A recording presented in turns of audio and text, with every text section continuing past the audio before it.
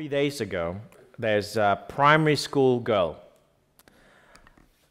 about the age of my son in America.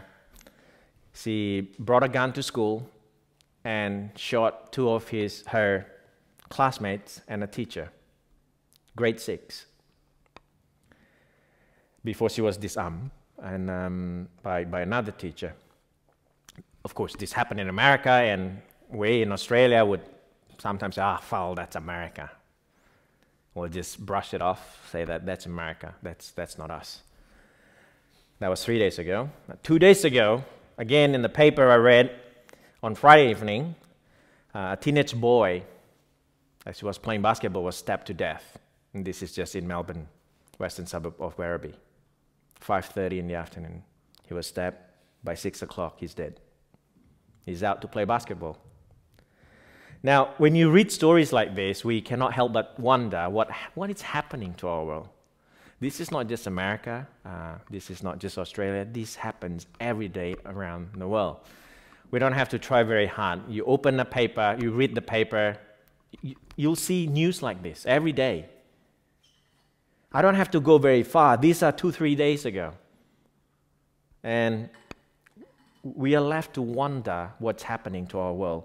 If you read stories like this or heard stories like this 20 years ago, 30 years ago, or 50 years ago, our father's generation, we would have said, well, their lack of education, their lack of knowledge. We need better government, better justice system. We need better education, and that will solve all that problem. But today, we are no better than 50 years ago. Yet today, we can say we have a lot more knowledge than 50 years ago. We have better education than 50 years ago. We have better justice system than 50 years ago. Yet the world is not getting better. Crime rates going up. And even worse and worse, getting worse by the day. So we cannot say more knowledge, more education will fix this, because it hasn't. And that's the fact.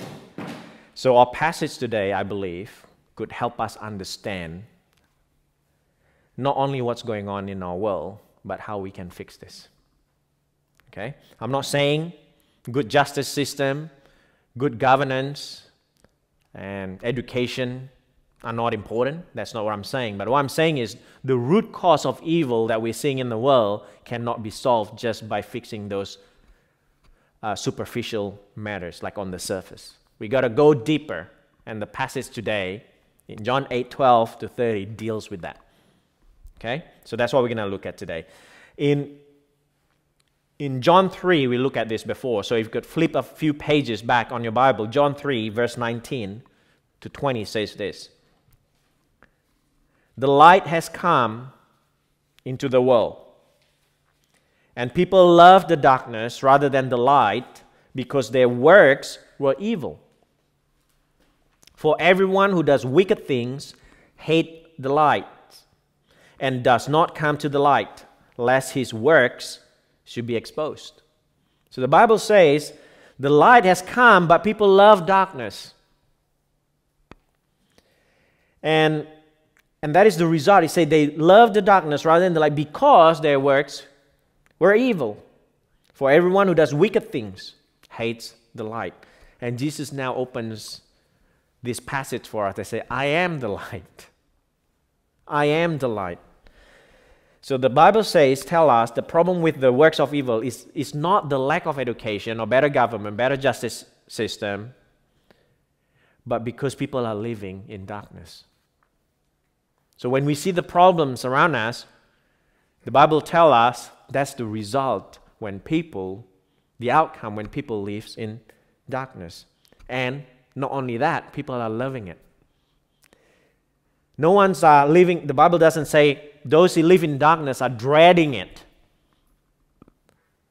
They're actually loving it.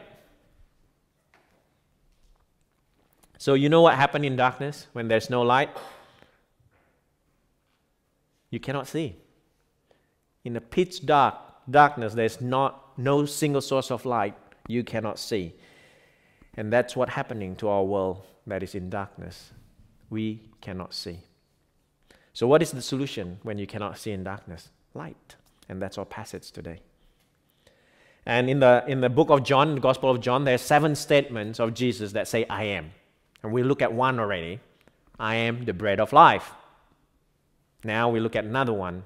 I am the light of the world. So we're going to look at what is the light this morning, why the light is so important, and how can we have the light. Pretty simple. What is the light? Why is the light so important? And how can we have the light? So what is the light? If you recall, we are now in chapter 8, but if you recall a chapter back, in chapter 7, it framed the context of where Jesus is at this time, or what the people are celebrating during this time. So if you flip back to chapter 7, you'll see this is during the time the Jewish festival called the Feast of Booths, or Tabernacle, or Sukkoth. And this is a Jewish festival that they celebrate every year out in the wilderness, to celebrate when they were out in the wilderness when God rescued them out of slavery from Egypt en route to the Promised Land. So God faithfully helped them and protect them and guide them for 40 years in the wilderness. And they're celebrating this time. This framed the context for us this morning. The Feast of Booths, or Tabernacle, as Feast of Tent, some people say. They are out in a tent, living in a tent, to celebrate God's goodness for them. So one of the things they do, they're doing many things apart from living in a tent and stuff like that. One of the other things they do is they light candles. They pour water, they light candles, and they light candles to celebrate how God protects them in the wilderness. If you know your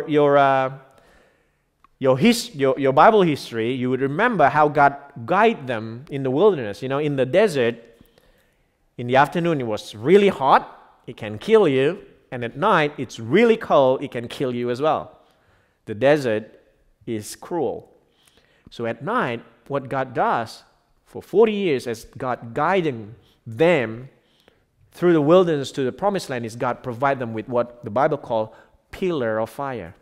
God provide heat and light in the desert. This time there's no electricity. There's no battery. You don't bring up your torch light. God provide them with the pillar of light. We can read that in Exodus 13. I'm going to read to you Exodus 13, verse 21 to 22. And the Lord went before them by day in a pillar of cloud to lead them along the way, and by night in a pillar of fire to give them light, that they might travel by day and by night.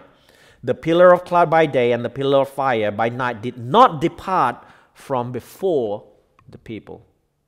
For 40 years, God guided them. So in the desert, the pillar of fire, if you haven't realized this, it's a matter of life and death. You don't have it, you'll die. You need it in the desert. So God protects the people all this time, and they're celebrating it in this time. So that frames the context. So the young and the old of the Israelites know about this. They know well about this. They sing about this. And in Psalm 27, verse 1 says this. They sing about this, you see. The Lord is my light and my salvation. Whom shall I fear? The Lord is the stronghold of my life. Of whom shall I be afraid? They are not afraid in the desert. They are not afraid in the dark. Why? Because the Lord is my light and my salvation, they sing. So they know that God, Yahweh, is God of light, their salvation. Now Jesus come onto the scene and telling the Pharisees, I am the light. This is what happened. And they can't believe him. They don't believe him. Another thing, not only that in the dark you cannot see, what happens in the dark is there is presence of fear. There's presence of fear. When the Bible talks about darkness, sometimes it refers to fear.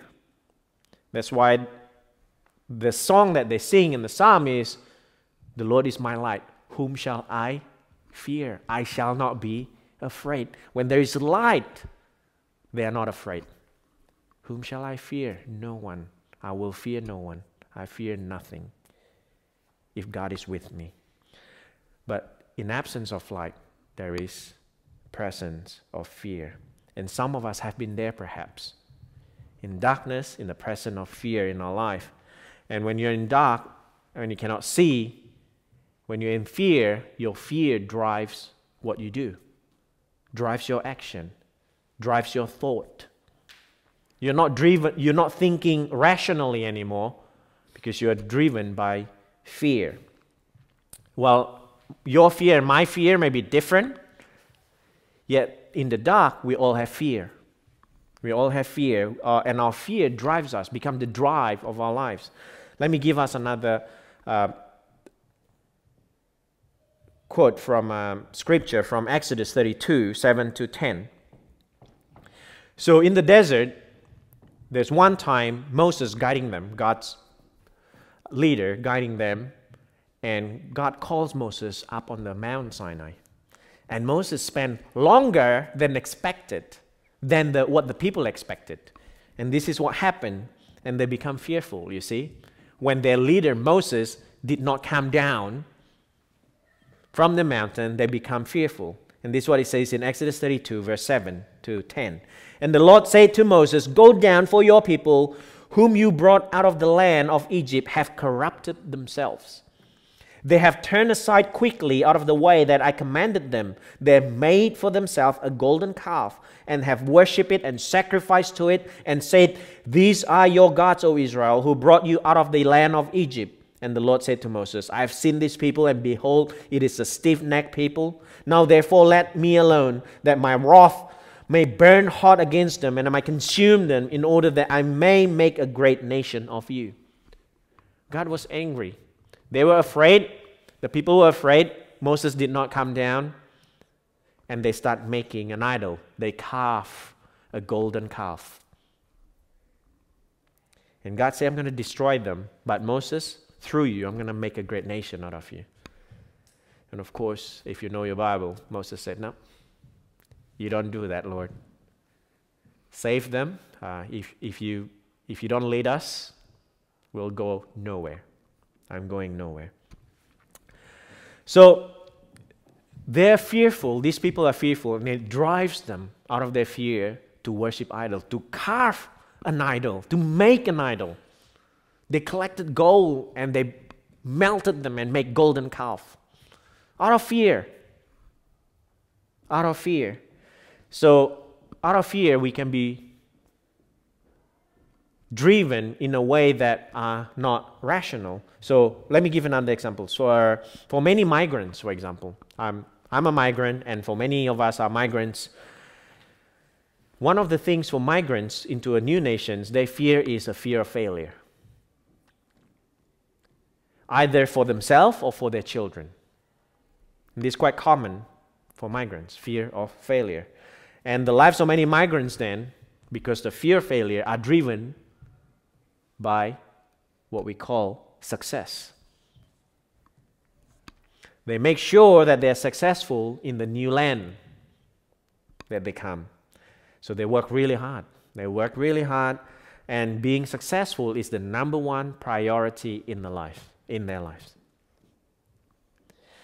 On the outside, when they're successful, they're happy. They're successful, right? But on the inside, they're afraid. They're fearful of when that success is going to be taken away from them, going to slip out from their hands. So in another sense is that their happiness is very fragile. Their happiness relies on their success because they're driven out of fear for failure. When successful people who are driven out of fear of failure, you take away their success, their life will fall apart. Their life will fall apart. I'm not saying all successful people are like this, but successful people who are driven out of fear for failure will be like this. When success is taken away from their life will fall apart.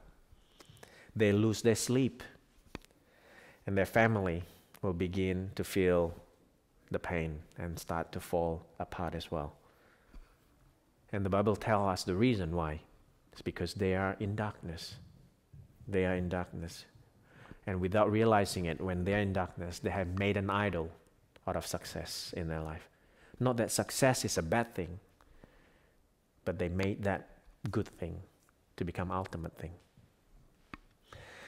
And if you're not migrants and you can't relate to this, perhaps I can give another example. For some people, whether you are young or old, one of the fear is that you fear being lonely. Some people fear being lonely. So when your fear is loneliness, what drives you is to get into a relationship. You get into one relationship after another. You jump from one relationship to another. Because as soon as you are not in a relationship, you are afraid. You may not articulate it that way, but deep down you feel there's emptiness. I need to fill this quickly. Now, relationship is a good thing. We all know that. But when you have relationship out of fear of being lonely, when what drives you is fear of being lonely, then you have made relationship so much more important than it actually is.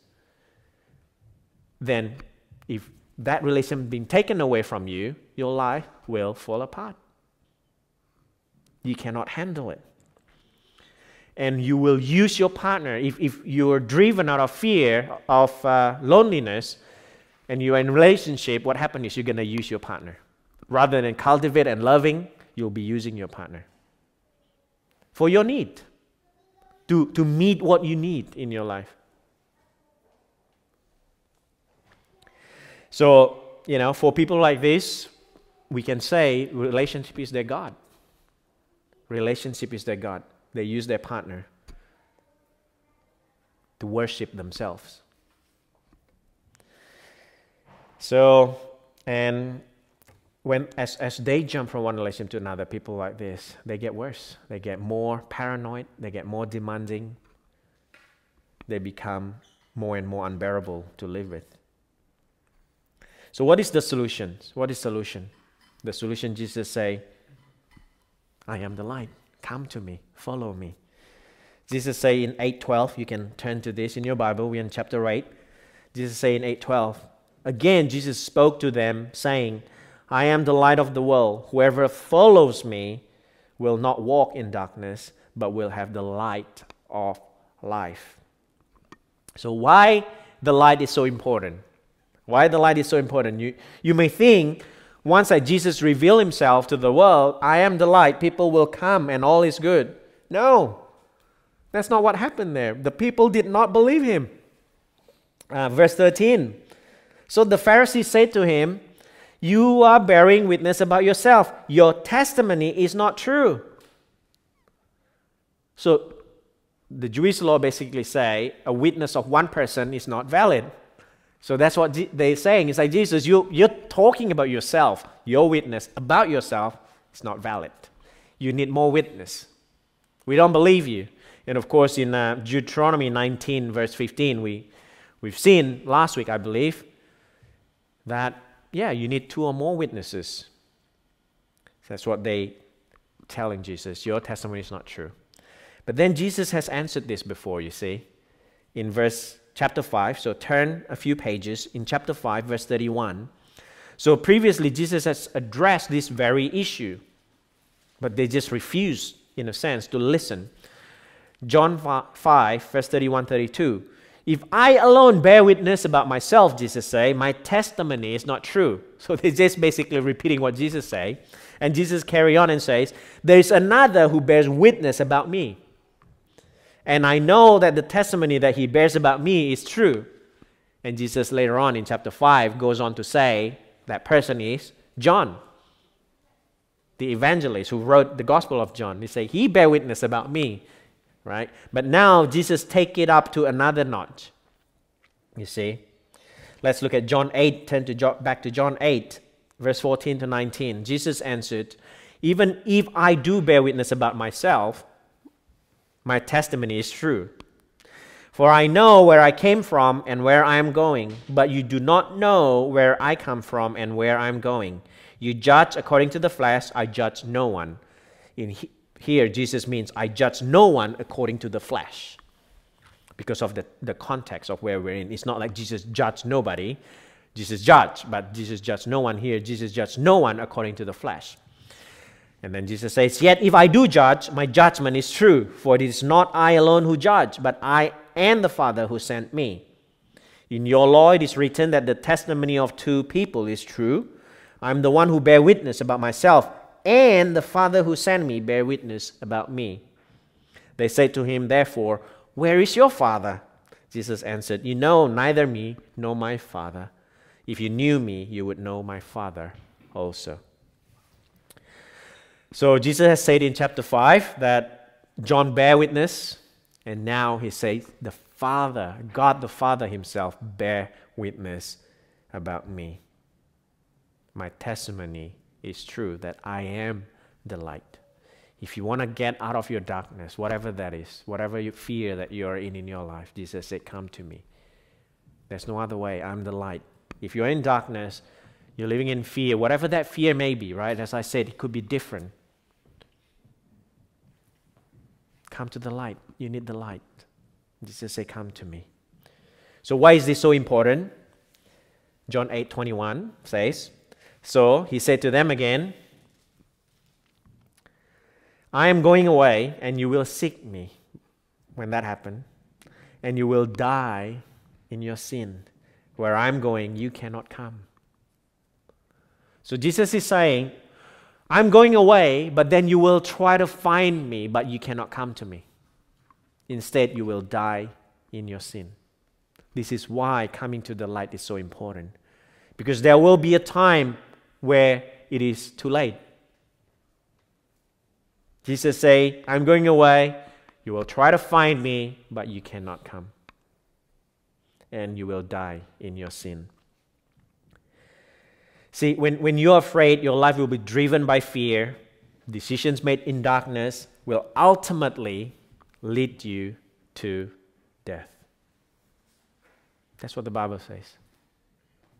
We think it's okay to chase success out of fear of failure, to foster a relationship, to go into a relationship out of fear of being lonely. The Bible says if you keep going that way, you will be dead. Jesus say precisely this: you will die in your sin. Singular. Sin. What sin? What sin is that? Well, the Pharisees did not believe in Jesus, that he is the light, that his testimony is true. A single sin that will kill you is the sin of unbelief. When you read the Bible and Jesus say, come to me, believe me, I'm the light. Live in such a way when you say, well, I'm not sure about that. Jesus say your sin of unbelief will kill you. You will die in your sin. But interestingly, you will see in John 8:24, Jesus say this again. I told you that you will die in your sins. For unless you believe that I'm He, you will die in your sins. You have seen how one sin of unbelief now become sins. When we live in this sin of unbelief, before long we'll live in all sort of sins in our life. So Jesus say your unbelief will lead you to many sins. Believe, therefore. Jesus say you must believe that I am He. That's what our passage says. So don't think that I just don't believe everything else is fine. All my life is okay. The Bible says no. If you have sin of unbelief in your life, before you know it, you have many, many sins in your life that will kill you. So Jesus' solution is this: believe that I am He. What does He mean by that? I'm going to read for us from Isaiah. I don't know how easy for you to turn to Isaiah, but if you can, it's Isaiah 43, verse 10 to 13. If not, I'm going to read to you. Isaiah 43, verse 10. You are my witness, declares the Lord, and my servant whom I have chosen, that you may know and believe and understand that I am He. Before me no God was formed, nor shall there be any after me. And I am the Lord, and beside me there is no Savior. I declare and say and proclaim, when there was no strange God among you, and you are my witness, declares the Lord, and I am God. And henceforth I am He. There is none who can deliver from my hand. I work, and who can turn it back? Jesus say, I am He. Just like the Lord God says, I am He. There's no other Savior apart from me. So for the Pharisees in Jesus' time, in our context that we read, on the head level, they knew what Jesus meant when He said, I am He. On the head level, they knew. But on the heart level, they don't believe Him. I know what you're saying, Jesus, but I don't believe you. Even though Jesus said, John bear witness about me, the Holy Spirit bear witness about me, God the Father bear witness about me. They don't believe that Jesus is the light, He's the Savior that can rescue them out of darkness into light. So some of us perhaps are like Pharisees, that we have heard the gospel, we have heard the good news, yet we refuse to believe in our heart. I'm not talking about head belief. Head belief can just say, yep, okay. But heart belief, it changes and transforms your life. We no longer go around chasing success out of fear for failure. Lots of money does not entice us anymore when the gospel touches our heart, when the good news touches our heart. So a lot of times we are like the Pharisee. We understand the gospel from the head level, on the head level, but not on the heart level. The Pharisees say, I hear you, Jesus. I know what you're talking about, but I don't believe you. When we chase relationship to fill the gap in our life, when we chase success to fill the gap in our life, we're telling Jesus, I know what you're saying, Jesus. I know you are my provider. You are my God. You're my everything. You are all I need. I know that on the head. But deep down in my heart, I don't believe you. So I need to work hard to get success. I need to work hard to achieve this kind of relationship that I want in my life. So you can say whatever you want. For as long as your action does not reflect it, you're telling Jesus, I don't believe you. So we refuse to believe. If we read the Bible, it says because we love it. No one loves money and chase success because they hate it. No one go after one relationship to another because they hate it. They do it because they love it. The Bible says because they love darkness. They're not loving Jesus. They're not in the light. So some of us, perhaps today, are living in this way. We refuse to believe because we love darkness just a tad more than we love our Lord Jesus Christ. Do you know what idolatry is? Idolatry is taking the good thing in this life and making them ultimate. Not taking a bad things in life, but taking a good thing in life. That good thing may even be coming from God. Your success, your wealth, your intellect, your family, your relationship, they're good things that come from God. But we make an idol out of them by taking them, making them ultimate. They're good things, but we make them ultimate. We don't believe because we cannot see, the Bible says, because we're in darkness. So how can we begin to see? How can we see? How can our eyes be finally open? Not just listening and understanding with our mind, but truly seeing with our heart. How can we do that? How can we have the light on, so to speak? We're in the dark. How can we have the light on? Jesus said, I'm the light. Okay, how can I tap into that? So number 3, how can we have the light? John 8:28-30. So Jesus said to them, when you have lifted up the Son of Man, then you will know that I am He, and that I do nothing on my own authority, but speak just as the Father taught me. And He who sent me is with me. He has not left me alone, for I always do the things that are pleasing to Him. As He was saying these things, many believed in him. So how can we have the light on? Jesus say, see me lifted up. You see that? Jesus said to them, when you have lifted up the Son of Man, then you will know that I am he, and that I do nothing out of mine authority, but speak just as the Father taught me. So how can we have the light on? See Jesus lifted up. What does it mean?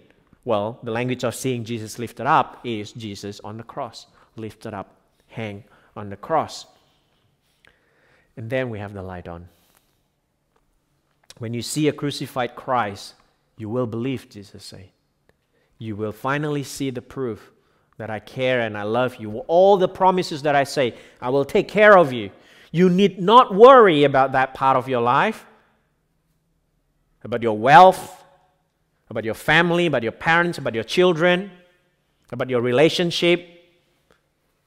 When you see Jesus go all the way to the cross and died for that, you say, I believe. You not only talk, but you actually did it for me. So Jesus say, when you see the Son of Man lifted up, you will believe. So John 8:12 says this. Again, Jesus spoke to them, saying, I am the light of the world. Whoever follows me will not walk in darkness, but will have the light of life. So who have the light? Those who not only look at Jesus on the cross, lifted up, and believe, but who follows him.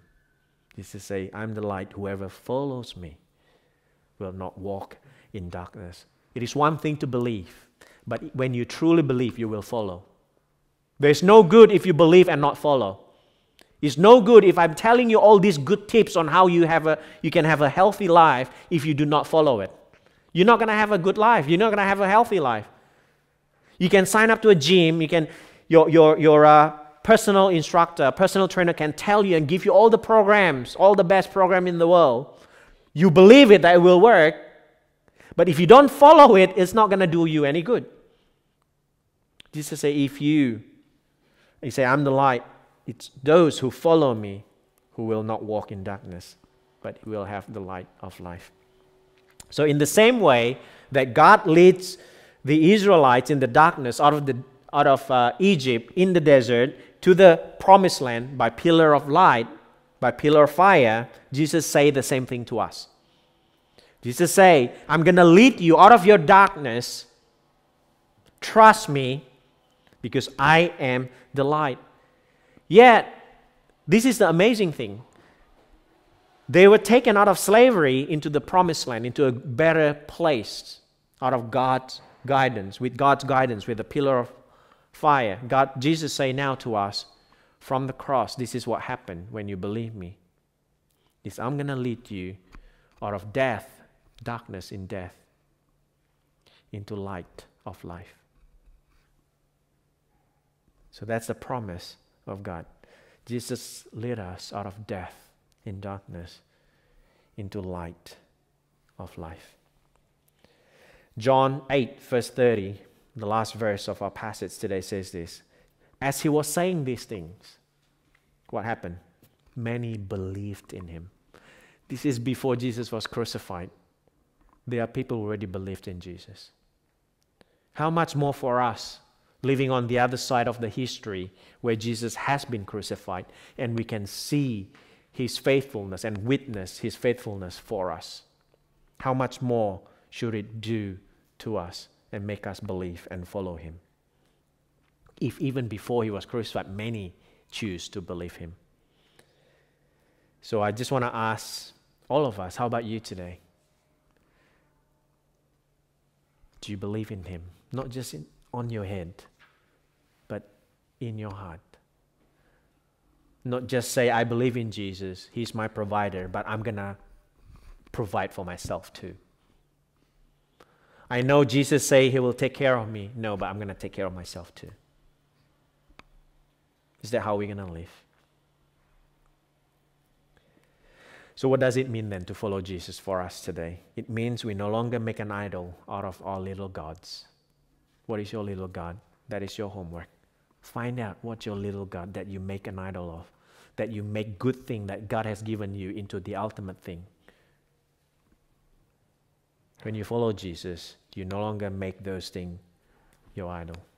No longer we let our success, our family, our wealth, our relationship rules our life, drives our lives. But we run after Jesus, we follow Jesus instead. Let us pray.